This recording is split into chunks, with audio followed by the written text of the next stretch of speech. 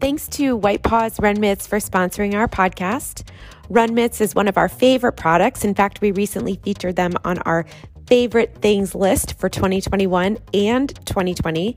What's so great about Run Mitts mittens is that you can wear them as mittens, and when you get a little bit hot, which often happens even in the cold temperatures, you can just lift the flap and continue wearing them without having to hold your gloves. Conversely, they keep your hands really warm. In fact, you don't really need hand warmers for these because they work so well. But in the event that it's so cold that you do, Run Mitts features a special pocket within the mitts where you can stick your hand warmers. Thank you so much to Run Mitts for sponsoring our podcast. And to all of our listeners, if you'd like to order a pair, head over to the runmitts.com website and enter the code RFF10. That's RFF10 for 10% off.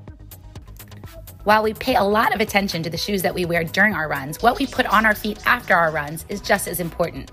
That's why we love OOFOS recovery shoes. As a recovery product, OOFOS absorb 37% more impact than traditional footwear, which helps your feet, your ankles, your hips, and lower back recover faster. So while slipping into your favorite pair of OOFOS after a hard workout gives you that ooh and ah feeling, you can wear them all day long. We wear ours around the house, while working from home at our stand-up desks, or even out and about running errands. Check out the OOFOS line at www.oofos.com. Hey, Julie. Hey, Lisa. How's it going? Pretty good.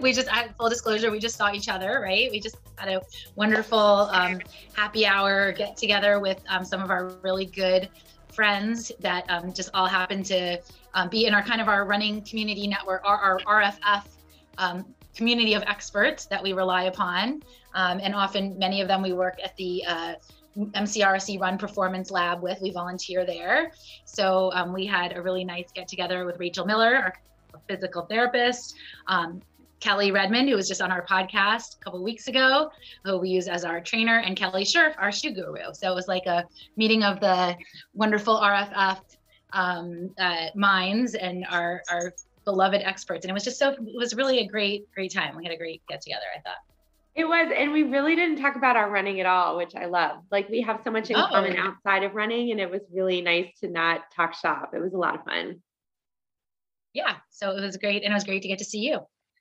Always great to see you, Lisa. And what a great day we've had, because we got some fabulous news today. For those listening, this episode will go out on Friday, and today is Thursday, November 18th, and we received the news from the BAA that the Boston Athletic Association will be allowing all Boston Marathon qualified entrants to be admitted into the Boston Marathon this year. The buffer is 0 minutes and 0 seconds. And that is so exciting. And the first time since 2013 that there's been no cutoff. So, there was so much speculation of how would different factors affect the buffer. And, I had mentioned on a previous podcast that I thought that the combination of some of the factors, one being that we just had a Boston in October. So, a lot of people just aren't either ready to train again or in a financial position or just, motivated to get back in just 6 months in April. So that was one factor. Second factor, BAA announced a vaccination requirement, which we fully support. But there are people who do not support it and are not, that is going to take a lot of people out of the entry pool, or did take a lot of people out of the entry pool. And then it's also holiday weekend. It's Easter and Passover. And then the last factor I kind of thought would factor in is that international runners seem to be a little bit gun shy about signing up for races, travel being still kind of up in the air, and really race registrations in general are sort of down. We've seen kind of a down dip. So I figured it would be a lower buffer, but I never thought 0. And for us, we are delighted because we have some runners who qualified by a very small margin, and we're pretty certain they were sure they weren't going to get in because it was even under a minute, and they did. And that was just the best news today, to talk to a lot of runners who got in when they really didn't expect to. It's great news. And what a nice early holiday gift for everyone to not have that anxiety going into the holidays. When are they going to announce? Because they did originally say sometime in December. So how nice to kind of know your racing plans and know that, you will be doing Boston if you decided to put your name in the hat and enter. And speaking of which, we were going to wait to announce this, but we can announce it today. We will be doing round 2 of our Boston Marathon Group virtual program, which was very successful during the last go round for Boston 2021. And that program is a virtual program where we provide runners with a schedule through Final Surge, feedback, and regular guest speakers, experts who speak on topics related to running a marathon, and just general coaching support, pre-race meetup, and also race prep. So it's a great program, and it also provides camaraderie in that people get to sort of meet online and interface with each other, and then of course meet at our meetup before Boston. It's different than our private virtual coaching because it's not a specific tailored program for each individual, but we'd like to think we're Boston experts, given that we've collectively run the race now 29 times. So we put together a great schedule that provides strength training and mobility work, along with a schedule specific for Boston. So this is appropriate for those who aren't looking for hands-on coaching, but want a general schedule that is specific to Boston. Yeah, think of it as a support group for Boston runners. So, just get the, like you said, the support, the camaraderie, a structured training plan. And, we really enjoy coaching not only our individual clients, which are really, those programs are much more specific and tailored individually, but in doing the group program, we can kind of bring to bear our experience in all of our Boston finishes and our Boston. That's sort of our favorite race, one that we're really familiar with. So we really enjoy getting to bring that knowledge to the table and help support runners who, like you said, maybe don't need that one-on-one individual coaching, but would like kind of a Boston specific support structure. And it was very successful. We had said last year that we were just going to do it that one time for the one and only fall Boston Marathon. And it was so successful. We got great feedback, and we had such a fun time in Boston getting to connect with everybody who we had been seeing virtually for so many months that we decided we will do it again. So that information will be up on our website in the next couple of weeks, and we'll announce it on our social media. Registration will open. The program kickoff will be at the beginning of January. The week of January 3rd, we'll do a kickoff via Zoom, and the schedule itself will start January 10th, I believe, and go all the way through April. So keep your eyes open for that. We will make that announcement soon. Yeah, and we'll get the link up to register soon as well. We'll announce that, and it'll be available in our show notes and on our website. So we are really excited about our guest this week. We've talked a lot, we've seen a lot about this, that Shalane Flanagan, of course, ran the 6 World Marathon Majors over the course of 2 months. And what Shalane did is incredible, finishing, of course, with Newark in her fastest time. Her final marathon was her fastest, which is unbelievable. And you called that. You called it ahead of time. Remember? That's right. I forgot about that. Yeah, she was incredible. And it was really fun to follow Shalane's journey. But what we didn't realize till relatively recently is that there is someone else just as amazing as Shalane who did the same exact thing. And his name is Joe Drake. He's not someone that necessarily we've heard of. He doesn't have a huge social media presence, but that doesn't make his accomplishment and what he did any less astonishing. What's really amazing about Joe is not only that he achieved exactly what Shalane achieved, but Joe was diagnosed a few years ago with Parkinson's disease. And Joe, understanding that the best way to be able to work around the symptoms of Parkinson's disease is through vigorous exercise. So Joe, who had always been a runner, decided to go big or go home and become a marathoner. And he shares his story, how he casually did some amazing things while training for these 6 races. I don't want to spoil it, but the guy's a beast. And we were just so grateful that he was willing to come on to our podcast and share his incredible story. And we really think our listeners will enjoy it as much as we did. Yeah, and not only is he a beast, but he's a masters runner. Say maybe grandmasters, a 60 plus is a grandmasters, but so it's not, he's also a masters runner, which I think is always admirable, and somebody who didn't really pursue this until they were older. So pretty awesome story.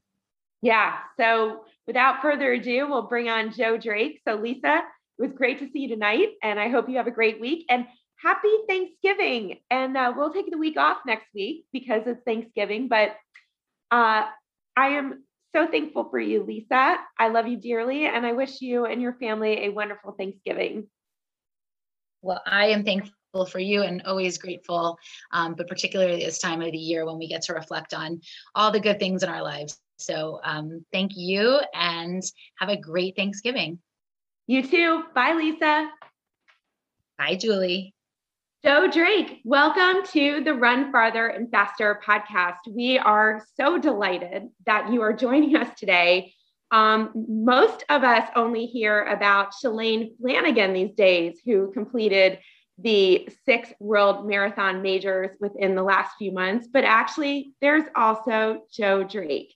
Joe, we commend you, we admire you, we are inspired by you, we are in awe of you, and we are so grateful that you made it through all 6, including Tokyo, we'll call the virtual Tokyo, and that you're here with us today to talk about it. So let's get started. Could you give us a little background about yourself, your family, where you live now, and what you do in your spare time?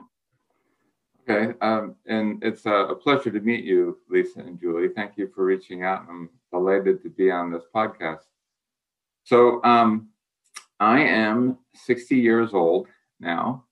I've been married for 29 years, have 2 kids, a girl and a boy. And let's see, we got married in California, lived there for about 34 years or so, and retired to Seattle. So I'm in Seattle right now in 2018, starting in 2018. And before that, I lived in Palo Alto, California. And my wife grew up in Seattle, so it was really about time that I let her get back to her roots after squirreling her away from her family. And so now we're back in Seattle, and I'm loving it. It's fantastic.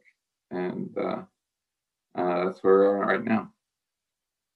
I have to say, I was in Seattle a couple of years ago, right before COVID. My son is a cyclist, and cyclocross national championships were in Lakewood, Washington. So we spent some time in Seattle, and it was a little rainy and a little chilly, but it was actually beautiful. And I got in a few runs when I was there, and it's a beautiful, beautiful place to run. So Seattle seems like a great city, and just a great vibe out there. And how did you get in? When did you start running, and how did you get into running? Yeah, I've been asked that question recently a lot, and I've been running my whole life, and I'm trying to think, when did I actually get started? And the farthest back the memories go is my dad used to run when he was, well, my whole life, and so he'd run every morning, and sometimes I would join him. So when I was very young, we'd run on the beach, we'd run on the road, and that sort of thing. But I've always run. I had dabbled in track a little bit, but mostly my running was about staying in shape for other sports, specifically soccer. And when I was in high school, I wrestled, so I was running for that. But then I just kept on running, and I've, for the most part, I would go 3, 4, 5 miles just to stay in shape a couple times a week, and did the occasional 5K or 10K, and triathlons here and there. So when did you run your first marathon? Yeah, so the first marathon, so that gets back into the Parkinson's thing. So I was diagnosed with Parkinson's in 2018, and we had been planning to retire, and that just accelerated it. Once you have Parkinson's, you start getting a different perspective on life, and things take on a set of urgency, new sense of urgency. And so we retired to Seattle land. And then one of the things about Parkinson's is that you can, one of the best therapies besides the medication is to have vigorous exercise. And for me, I've always done vigorous exercise. So it's like, hallelujah, that's wonderful. And then another thing is that you try to remove stress from your life. So retiring removes stress from my life. I had more time now to exercise, and being up in Seattle, I was thinking, what would be my exercise? And of course, I could do a lot of things. I could bicycle, I could do soccer, all of that sort of thing. But what it came down to was that of all the things I like to do, if it had to be done in the rain, I was more happy running than anything else.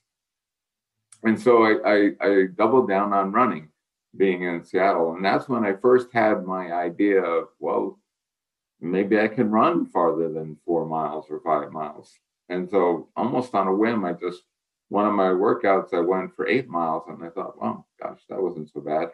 What would a half marathon be like? And I trained for a half marathon, did that in 2019. So this is now when I'm 58. And then that went well. And I said, well, okay, next up is a marathon. So the first marathon I ran was in December of 2019. So I was 58. That was the California International Marathon, CIM, in Sacramento. And I really enjoyed that. And then from there, I started coming up with new goals. One of my first goals was to qualify for Boston. So I wanted to qualify for Boston at CIM. CIM is one of the premier feeder runs for Boston. So I did get a BQ, but you know how that works. You get a BQ, but that doesn't really get you into the race. My cutoff margin was not large enough. So I had hoped to take a few more marathons in 2020, at least one more to get to increase my chances of getting into Boston. And then 2020 happened, and I had to do a reset on all that. Okay. So there's a lot to unpack here. I know Lisa's thinking the same thing as me. First of all, how amazing that you had never run marathons before. You use your diagnosis as a springboard to start running marathons, and then you casually throw in that you qualified for Boston, which is incredible. Before we get into your running a little bit more, we just wanted to ask you, because a lot of our listeners are not familiar with Parkinson's, can you share with us the process through which you were diagnosed and how long it took to diagnose you with it, and what that looks like for you then, and how running feels with Parkinson's? Yeah, and it's an interesting question, mainly because Parkinson's is a very mysterious thing. There's no real known cause of it. There's certainly no cure for it right now, and even diagnosis is a very murky business as well. Although they're working on it, there's no test definitive that tells you that you have Parkinson's. So in my early 50s, I started getting symptoms that were bothersome, but I just thought in terms of, well, I'm 50 and I'm getting old, things that I normally would do rather easily were starting to become hard to do. Even walking, my legs were kind of not working right, and it was the movement was very stiff. It was hard to walk normally. It was hard to run. Sometimes I would fall. When I'm running, I lost a lot of strength. And when I was playing soccer, which is one of my real go-to sports, my agility wasn't there, my balance, my coordination wasn't there, and moves that I would normally take to be routine was suddenly not happening. I wasn't able to do these things. So, but as I say, I kind of brushed that off as being old age. And then I found out a sister of mine, and from a large family. I'm one of 12 children, and so my sister visited, and she casually mentioned that 2 of my siblings have been diagnosed with Parkinson's. And although I sort of thought about that for my case previously, I dismissed it mainly because there didn't seem to be anything you could do about it. And so I didn't really look into it too much more. But when I see that my siblings had it, I thought, well, maybe I should get this checked out. And so I had I went to a very good neurologist. That was just fortunate. Sometimes you can't get a really good neurologist who understands these movement disorders. I had a good one, and she did the test. She said, "Well, it looks like it's possible." And then, as I say, the diagnosis is a kind of a tricky business. But one of the things that's kind of the acid test is that they give you medication. You get the medication. If things improve, well, you have it. And so that's what it is. I started taking the medication. In this case, it's called Sinemet, which is a combination of levodopa and carbidopa. It's the gold standard for medication for Parkinson's disease. I took that, and suddenly, wow, it was like a slight tremor that I had in my arm disappeared. I was able to run more effortlessly, and my soccer skills returned.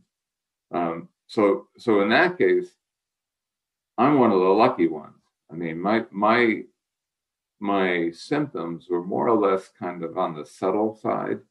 When you look at me now, or even then, you wouldn't think Parkinson's, because a lot of I don't have an obvious tremor, but I did have all these motion issues that you wouldn't know just by observing me, but I felt it.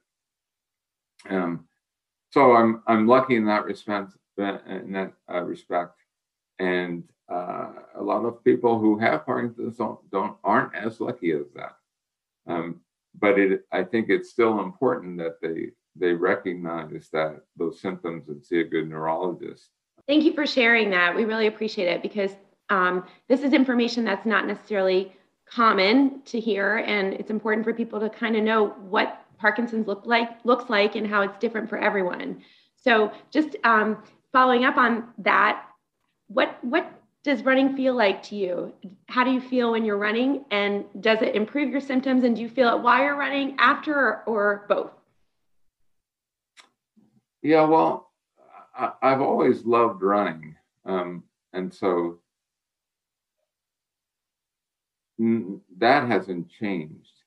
But what's interesting about the Parkinson's and running, like I say, vigorous exercise is good therapy. I think I have a similar situation with running that most runners do. You go out for a run, maybe it takes a little while to get going, but once you get going, it feels really good. And when you get back after a good workout, I mean, you feel fantastic. So I have that sort of thing too. But I do think that part of running for Parkinson's is that you generate the chemical that is missing in Parkinson's disease. Now, that's a little bit controversial in some medical circles, but I think it's becoming more accepted that the brain which is the part that's affected by Parkinson's, part of the brain, has a way to sort of get around the deficiencies that the disease has. There's a part of the brain called the substantia nigra. It is what is implicated in Parkinson's. And in that part of the brain, the neurons are starting to die. And those neurons starting to die prevents the generation of dopamine in the brain. And that dopamine is what is used for motor functions. I believe, and there's some literature to support this, that running creates dopamine in other parts of the brain and helps to supplement what little you have as a Parkinson's patient. So because of that, my symptoms are even less severe after all of this running. I think the combination of the medication that I take plus running has made it almost as if I don't have Parkinson's anymore, which is fantastic. And I'd like more people with Parkinson's to realize that there is this path to take that is worth considering. So it sounds to us like the obvious solution would be run a lot, which you kind of did. Once you had the diagnosis, you decided, I'm going to run a marathon. I'm going to double down and run more. Talk to us a little bit about your training first for that first marathon, but then subsequently, once 2020 hit, talk to us about your training and how you balance that.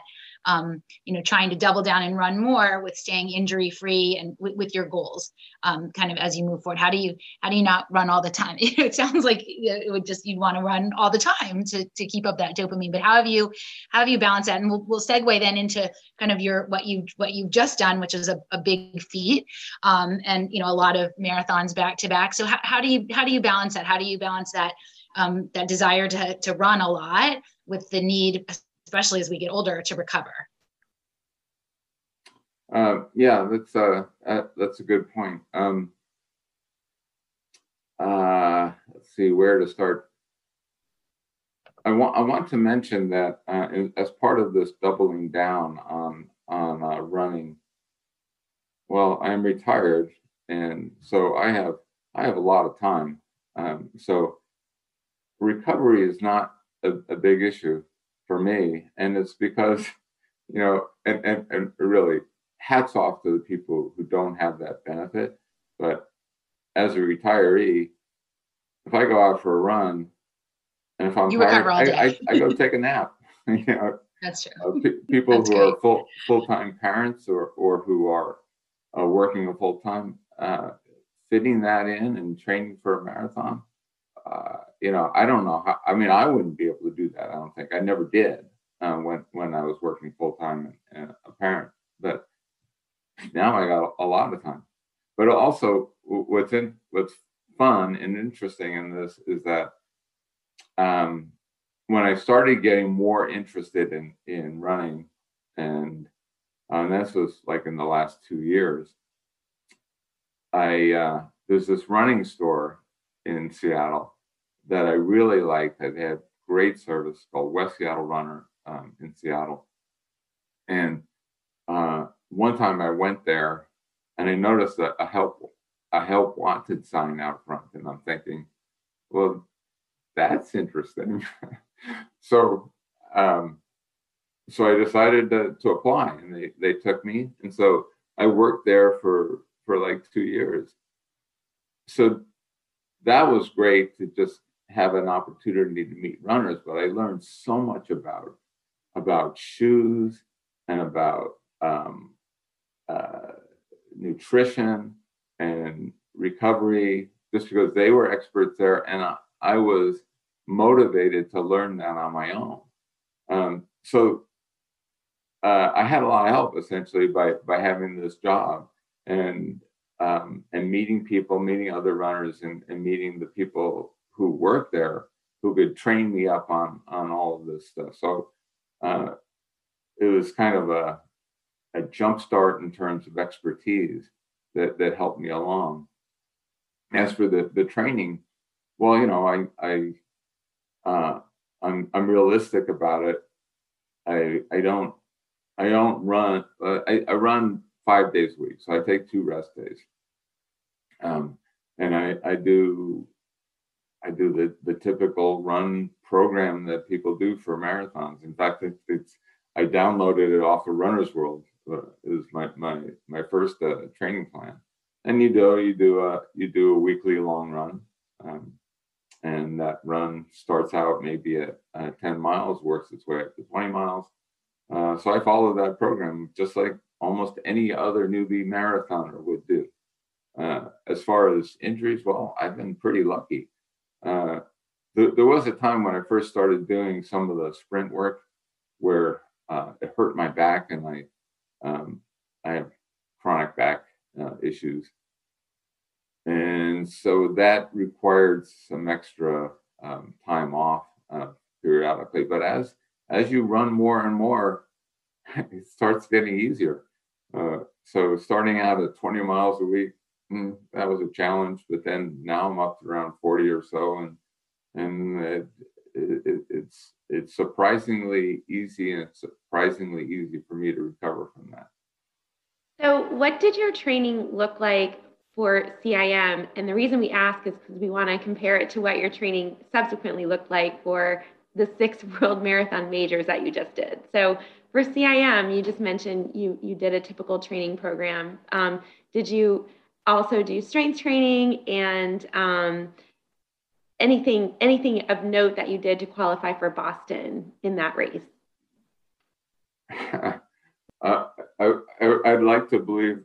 I'd like to think that I did something special, but no. I basically followed a Runner's World program. I said, okay, my target, and bear in mind, I'm a lot older than you folks, and so I'm kind of, at the time that I wanted to do CIM, I was in a sweet spot where I was 58, but the CIM I did qualified me for Boston when I would be 60. And so being 60, I gained 15 minutes in terms of Boston qualifying time. It's still hard. You're being modest. It's still hard, and clearly you are naturally talented. Well, I'm not so sure about that. But I just basically started with the idea of okay, my qualifying time is 3 hours 50 minutes. There's a cutoff issue. I want to run 3 hours 45 minutes. So I based all of my plans in terms of what a tempo run looks like, what a threshold run looks like. I based it all on that time, and then there's a little bit of a leap of faith as to whether or not you can actually achieve those speeds. Fortunately, I was able to do that, and using liberal use of my ability to nap for recovery, I was able to do that. So, yeah, I'm sort of shrugging it off. I know it's a difficult challenge in general. I guess I was just lucky, and I had the right naturally talented, the natural ability, and you train properly. So that's, but like Julie said, don't undersell yourself. It's still an impressive feat to be able to do that, especially in your first marathon. Well, thank you. But I mean, I didn't know anything about proper training, and so I think it's important for people to realize that you have to have a right training plan. You should invest the time into studying that and learning what it is that makes for a good training plan. Certainly don't just go out and wing it. If you have the right resources to look through and a coach that can help you along, I think that makes a big difference. Yeah, we support the use of coaches for sure. But so tell us a little bit then, how did your idea to run the 6 World marathon majors. How did that kind of come into fruition, and how did it then happen that you ended up running them all together, just this fall? Yeah. So as I said, my goal was really to be able to qualify for Boston. And I didn't, although I had a BQ in my marathon, it wasn't enough margin. I mean, I only had like 25 seconds or something like that. That wouldn't hit any cutoff time. So I wanted to run something more. But then I thought, okay, well, what's after Boston? And I don't know, did some research and then just stumbled upon this whole idea of the World Marathon Majors and the 6 stars. And I thought, well, that looks like fun. And there's another, as I mentioned before, with Parkinson's, there's a sense of urgency. So you kind of get this feeling that time's a wasting. The disease progresses. There's no cure. So at the time, I was thinking, well, who knows how much longer I can continue to operate at this level? Let's go for it. Let's see if we can do this in a single year. Because I had read that although there are a lot of people, I think 7,000 or so at this point, who have done all 6 of these races, there's a very small number that's been able to do it in a single year. So I said, okay, well, 60 years old appears to be the magic number. And so let's go for it in 2021. So I started thinking about how we would do that. I had already qualified for Chicago. If I did a little bit better, I could qualify for Boston. If I did a lot better, I could qualify for New York. So I started thinking about how that would work. And then 2020 happened. 2020 happened right when I needed to improve my marathon time and get better at it. And with that pandemic, it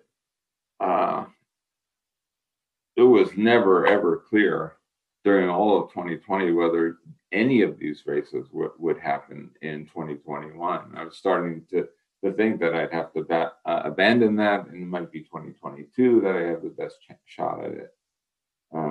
As you know, a lot of these races were canceled outright in 2020s, and the ones that weren't canceled were like London and Tokyo were downsized to only elite runners. Who knows how long that would have gone on. So, although I had that goal, it looked like it was on shaky foundation at that point.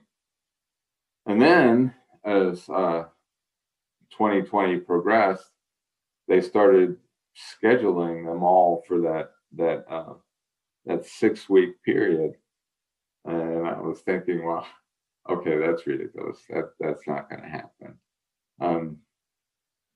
And then I thought, well, okay.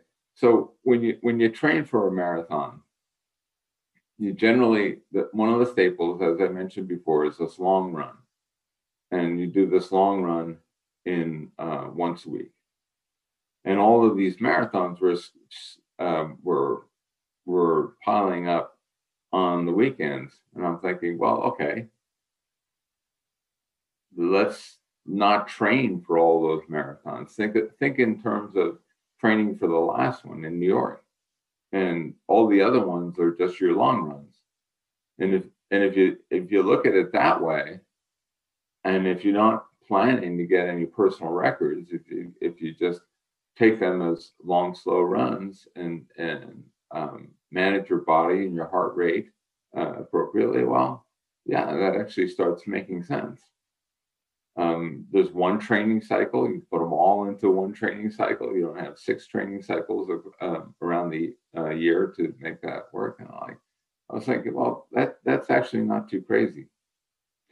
except when Boston came in, decided to put their race right after Chicago the next day. And so that theory doesn't work so well anymore. But I just had this goal, and somehow the goal wouldn't release me, and I decided I was just going to go for it, and try to figure out how to do it. And frankly, running back-to-back marathons in consecutive days, well, that's a thing now.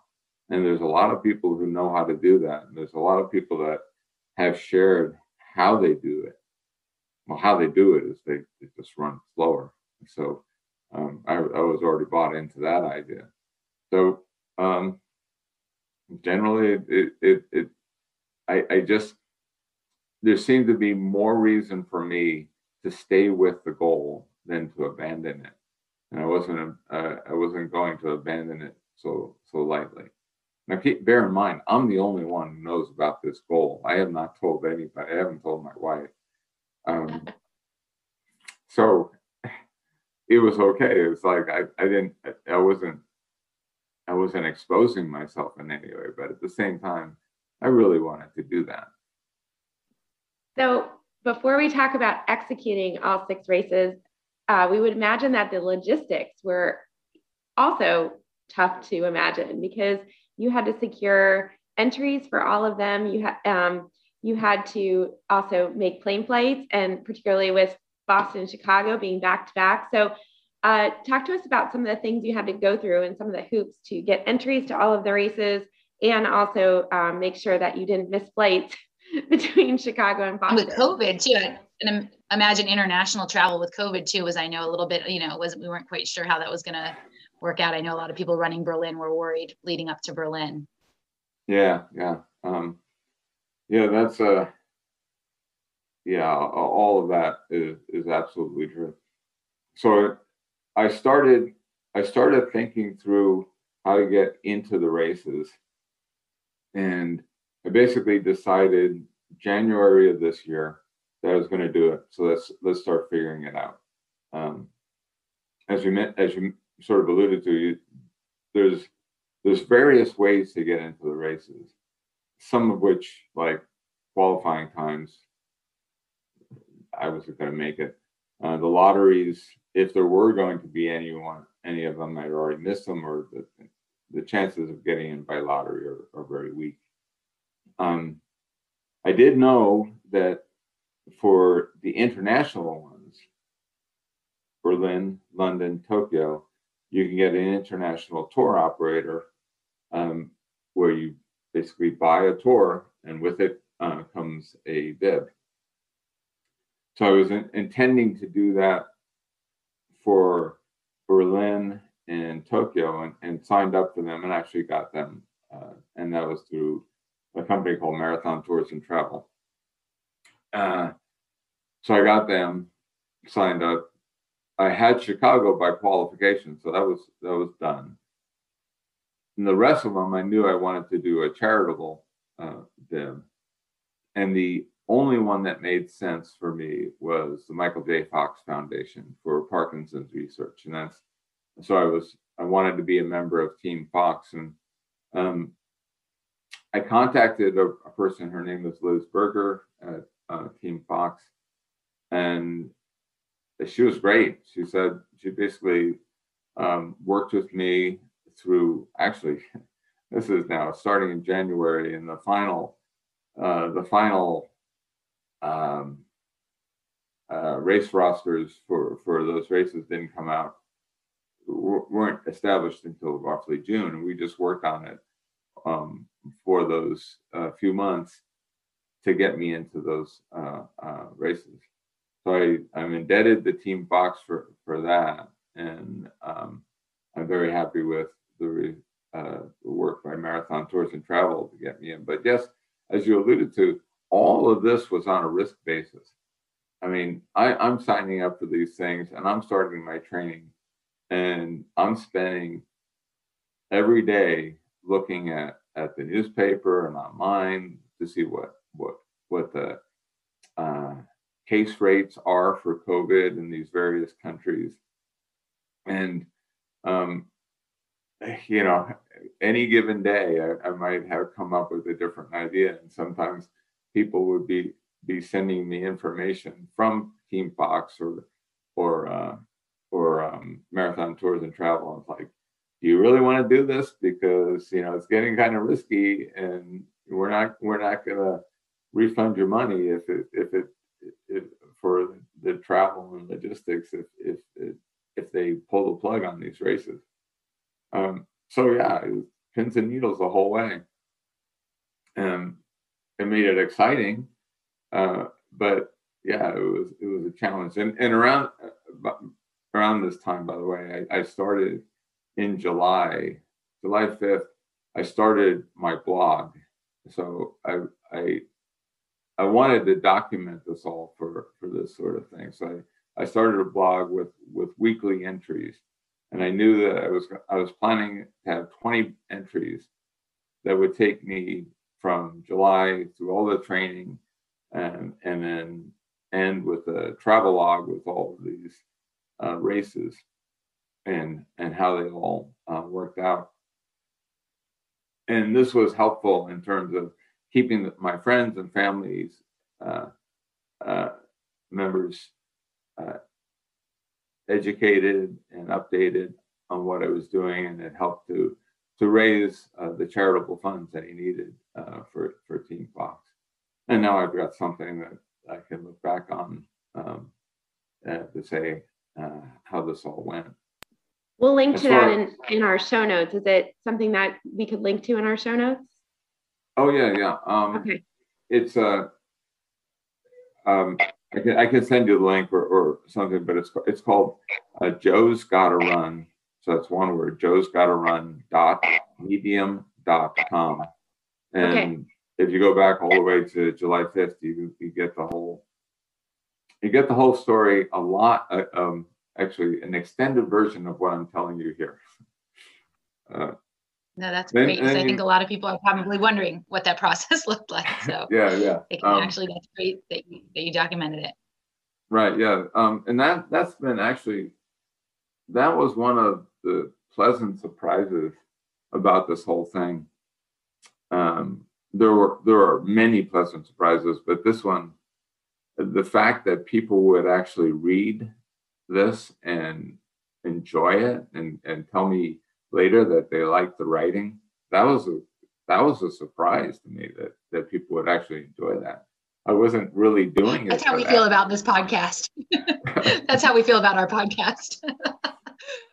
Well, that's crazy. So you know where I'm coming from. Is you put something out there and people actually, and it helps people and they enjoy it. Yeah, they actually read or they actually listen, and you hear from them, which is always a treat. And I think it's really valuable. So both of us probably share the same thought that was good foresight of you to start that early and record it for posterity's sake. But so talk to us a little bit about kind of then starting the whole process of going through the races, and particularly I'm interested in the Chicago to Boston because that is the other ones, like you said, if you look at it as a long run, then you're just it's the travel, the logistics. But talk to us first of all, which was your favorite, if you had a favorite, and second of all, the Chicago Boston weekend. That was like. This is a Boston Marathon podcast, so we like to talk about Boston. But talk to us a little bit about if you had a favorite and how you worked the Chicago and Boston logistics. So if you don't mind, I'll start with the Chicago to Boston thing. And so the other races had their challenges. Berlin's in the EU, London is in the UK. They had different requirements for COVID and all that. So there was a bit of juggling. It's like in the EU, I could just get in with a vaccination card, but the UK, I had to take a test to get into the UK. I had to take a test to get out of the UK. I had to take several tests while in London to get me into the expo, and another one to get me into the race. And I had this folder with me with all these printouts, trying to make sure that I did all the right documents all the way, because I could have made a mistake somewhere along lines, and the threat was that I just couldn't, it wouldn't be allowed in the race. Chicago and Boston was different because, as you mentioned, they're so close together. And bear in mind, you have to get those your race packets when the expo is open, and you have to get it yourself. You can't send a substitute. So the way I worked that out is after London, the next race was Chicago, but I didn't go straight to Chicago. I went to Boston, and I trained in Boston that week because what I needed to do was, when the expo opened on that Friday, go into the expo, get my bib. Then the next day, I fly to Chicago, get my bib, run Chicago, and then fly back to Boston and run Boston. Because there wasn't enough time to run Chicago and get back to Boston in time before the expo closed. And so that was a lot of juggling around. And then on top of that, I'm assuming that after Chicago, I'm depleted, my glycogen's gone, so I have to carbo load. And not only carbo load, you can't just carbo load, but your body's been damaged to some extent. You have to have some protein as well. So it's not just pasta. And so I had to find a way in that time to eat, and I actually practiced that a little bit before I'll get to that in the training plan. But that was, I had to have the right kind of food on the airplane, so I had to buy food ahead of time and eat it on the plane. It turns out I didn't feel like eating. I felt sick, and it was a bit of a challenge. Everything worked according to plan, but not as well as I had planned. Like I gave myself a fair bit of margin from the end of the Chicago race to get to the airport. But what I didn't allow for is that, although I had a starting time of like 7:30 for Chicago, well, I didn't actually reach the start line for 15 minutes afterwards. And then Chicago was really hot, and it was a very difficult, hot and humid day. So I didn't really run very well at all. And so I came in 15 minutes after it took me 15 minutes longer to run the race than I thought. So total of half an hour of eating into my margin. Then I had to get to the airport. That was one place. Another place where Team Fox was instrumental, because they had a place where I could shower right after the race, which I'm very close to the finish line. So that was helpful, but I was really feeling awful. And I had to roll my suitcase and get onto the L subway line in Chicago to get to O'Hare. And I was just not feeling it. It was a struggle just to get there. And it's one of those things, I get into the airport and I'm approaching the gate, and I'm just struggling along, hoping that I'm still going to be allowed onto the plane. And they're looking at me and they say, "Are you Joseph?"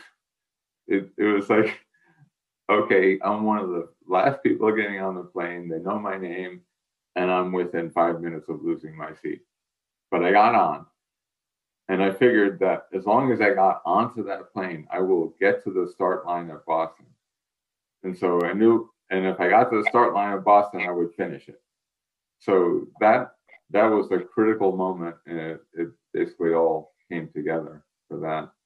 So that what you just described to us sounds actually harder than running a marathon. Seriously, the anxiety and the pressure of getting, finishing the race, getting to Boston, and then of course relying on the airlines themselves, which I'm sure you recall we do too, because we ran Boston that weekend. There were a multitude of problems with particularly Southwest and a few other airlines. So I'm sure you also were anxious about the airline as well, and your flight being on time and making your race in Boston. Oh, absolutely. And you're right. There are plenty of times where I thought that just getting my butt to these races was the bigger challenge than actually running. Yeah, you mentioned Southwest. I originally would have wanted Southwest, but for some reason I had the foresight to switch my plane to United. Not to endorse various companies or whatever, but United had a lot of backup flights. There were several flights going between the two cities that Southwest couldn't do, and that helped a lot. Plus, they were closer, O'Hare as opposed to Midway. So I thought that would be my better chance, and that worked out okay. That's a great tip, and I mean, I'm sort of listening to this, and we're thinking about people who will be doing this in the future. That's a tip. Another tip that we would love to hear more about is, what exactly did you eat to get carbs and protein in between Chicago and Boston? Because you didn't want to have too much protein before your next race, but like you pointed out, you also wanted to recover. What did you plan to eat, since you said you didn't feel like eating? Yeah. So just to back up just a little bit on the training plan,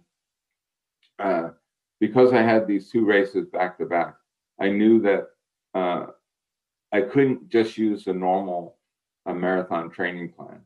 I had to practice running back to back long runs. So I started a program of doing like Friday a long run and Saturday a long run. And I started out with 10 miles, and worked my way up to 20 miles and 20 miles. So that was my closest simulation of this race. And in between that, the 20 miles to the next 20 miles. And I'd always do a flat run first and a hillier run the second one to mimic the two races. And between that, I would do my fueling.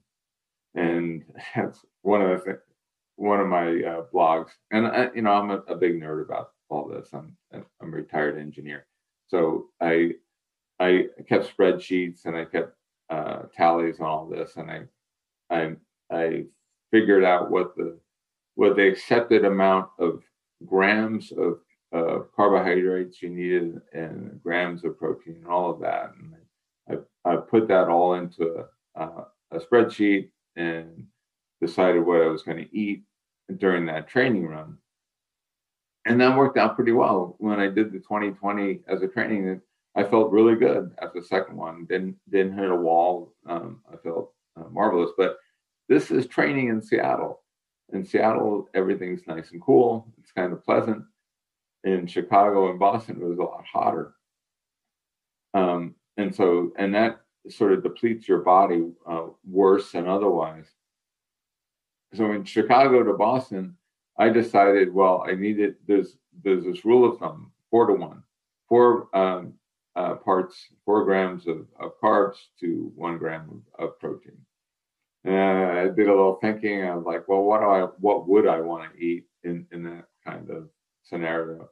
And I decided on chicken fried rice. Chicken fried rice has the right ratio. I thought I could eat that pretty well. And although I couldn't really eat it all on the plane because my stomach was not dealing with it very well, I did eat it before Boston because I wasn't sleeping really well because my legs were cramping all night between Chicago and Boston. So I was up a lot. So I ate that and everything else I could eat that we had on hand. And I felt like I was fueled fairly well. And I hydrated all that during the night. So I didn't really get that much sleep but I got enough.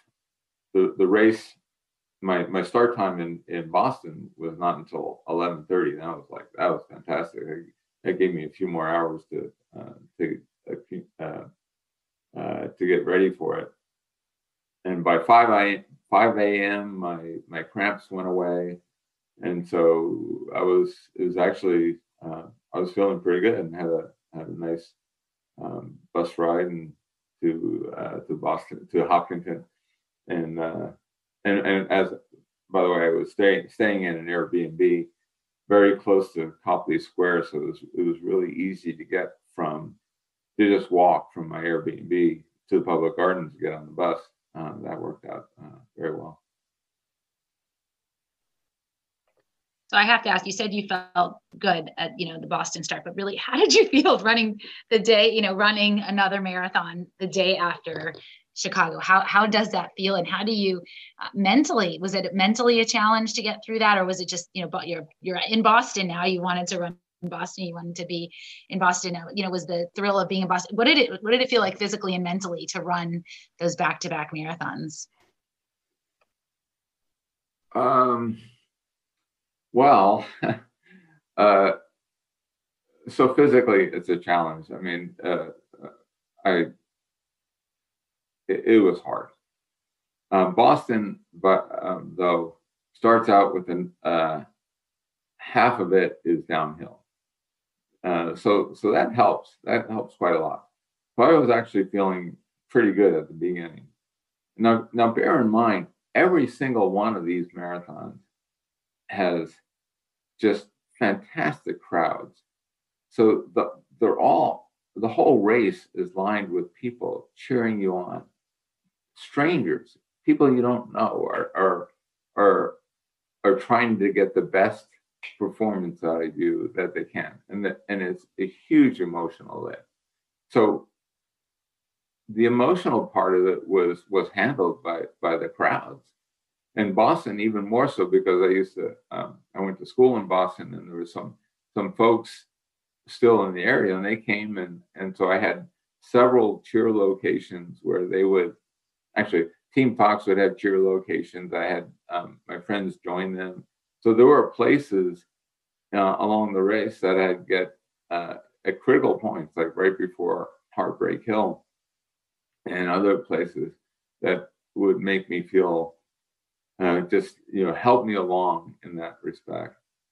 Now, I'm also the physical part of it certainly was hard, and I normally don't walk during marathons, but I had to take the walk-run strategy in this because it was just I just couldn't keep going the whole way. In fact, in Boston, I think I went pretty well, but I had to walk.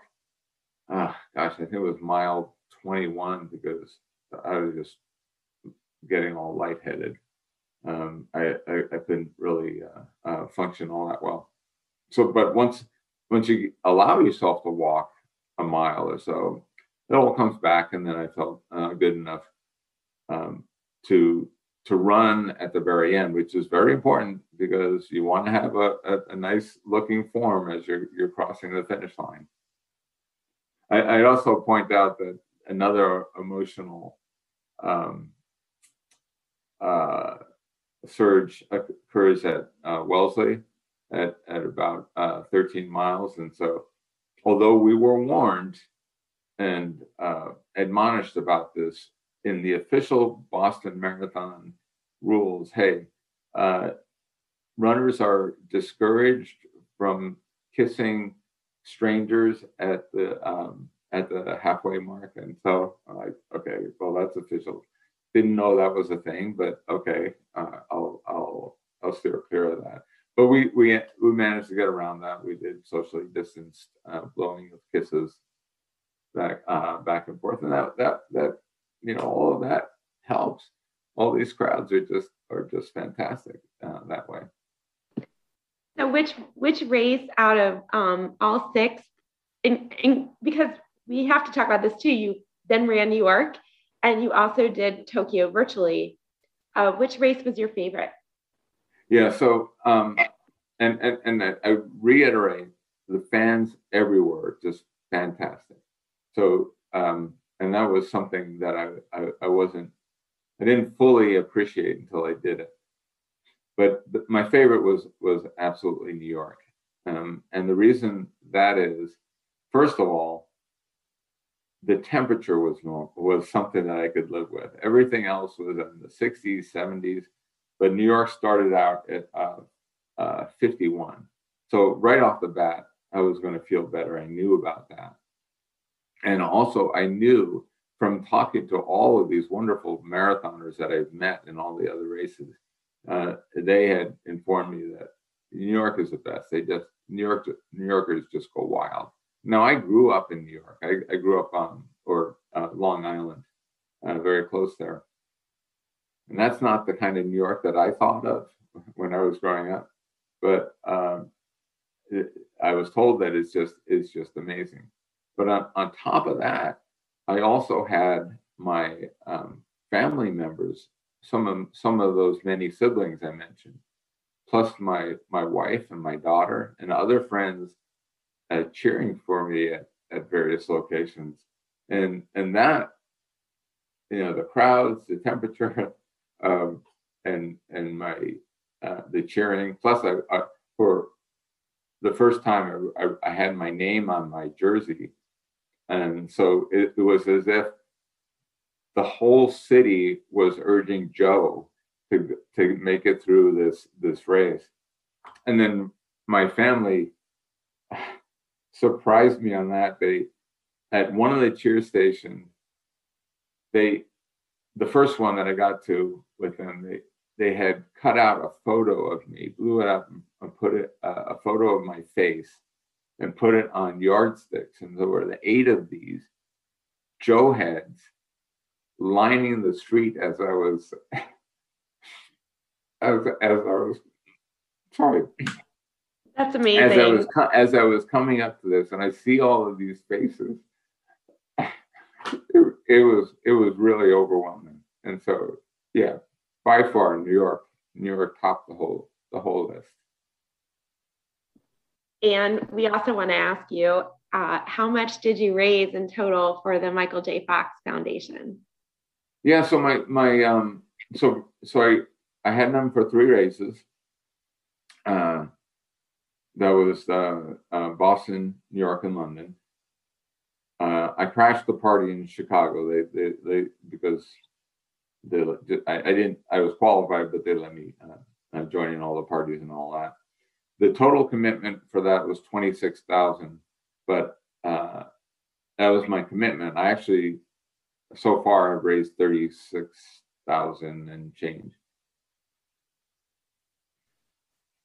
That is incredible, Joe. That is not only is your physical feat that you've done after a diagnosis of Parkinson's incredible, but I think just listening to you and listening to you recount your New York experience too underscores the fact that running these races isn't just about the physical accomplishment, but it's about what the meaning behind it. And I think, so many times we talk about marathons, our own experiences, we've interviewed people and we get choked up about the experience. It's because it's not the physical experience, it's like the emotional experience. And for you to be able to do this and at the same time raise money for such an important cause that's near and dear to your heart, and also raises the good point that people talk a lot about charities and whether or not they should run under a charity bib, and we always tell them if you find a charity that speaks to you, then the experience is extremely meaningful, and I think that you really demonstrate that. So that is that's such a, and you've said several times how instrumental they were in your experience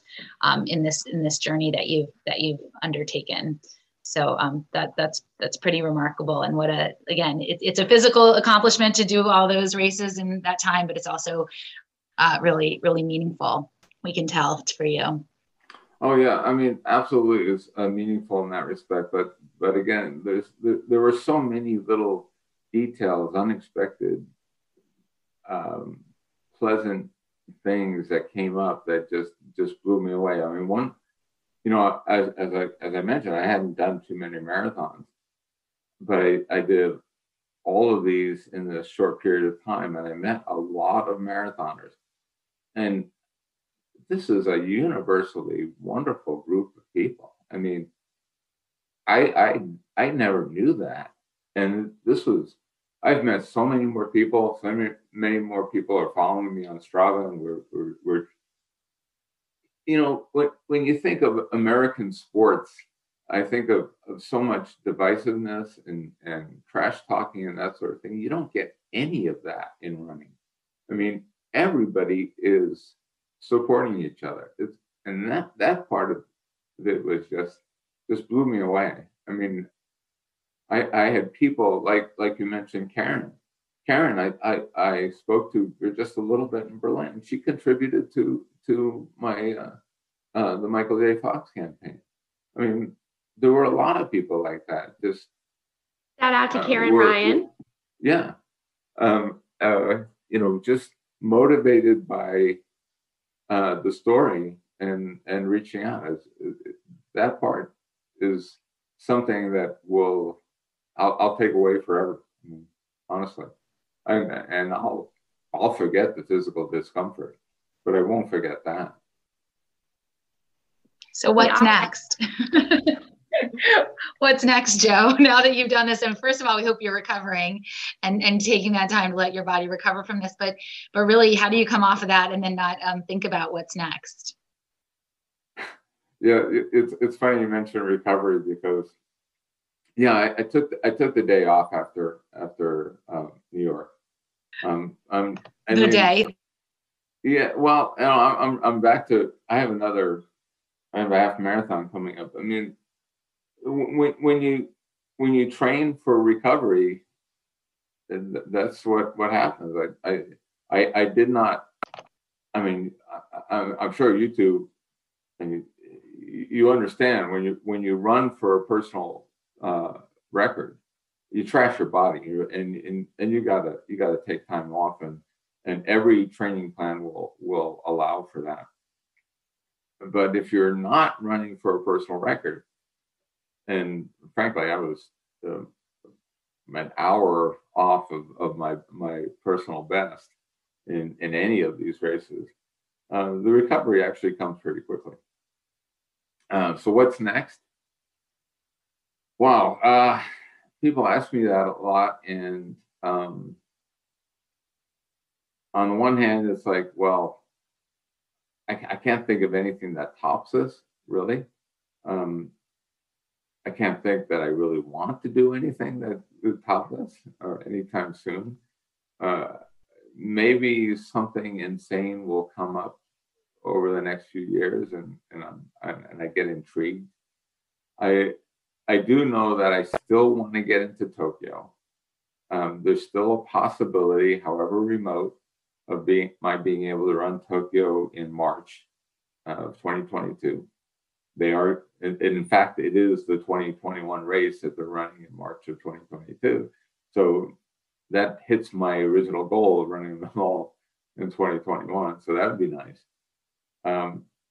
In the course of my training, I for these 6, I did some marathons in June, and one of them I have like a 7-minute margin over a cutoff margin for Boston. So I would like to run Boston again in 2022 and get back to my goal of running Boston on my own merits. So I love how you glossed over that, by the way. We just at the end, you kind of bury the second lead, which is, and while I was casually training for my 6 races, I also qualified again for Boston, but this time with a 7-minute buffer. So chances are we'll see you then in Boston 2022. Oh, that'd be fantastic. Are you both going to run there? Yes. So we would love to meet you.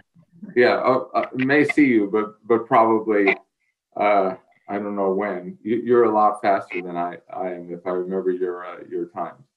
So, oh no, we would make a point to meet you, Joe. We would love to meet you and say hello in person. You are truly, it would not be a problem. But just to your point, we just I love how you glossed over that little accomplishment within your many accomplishments.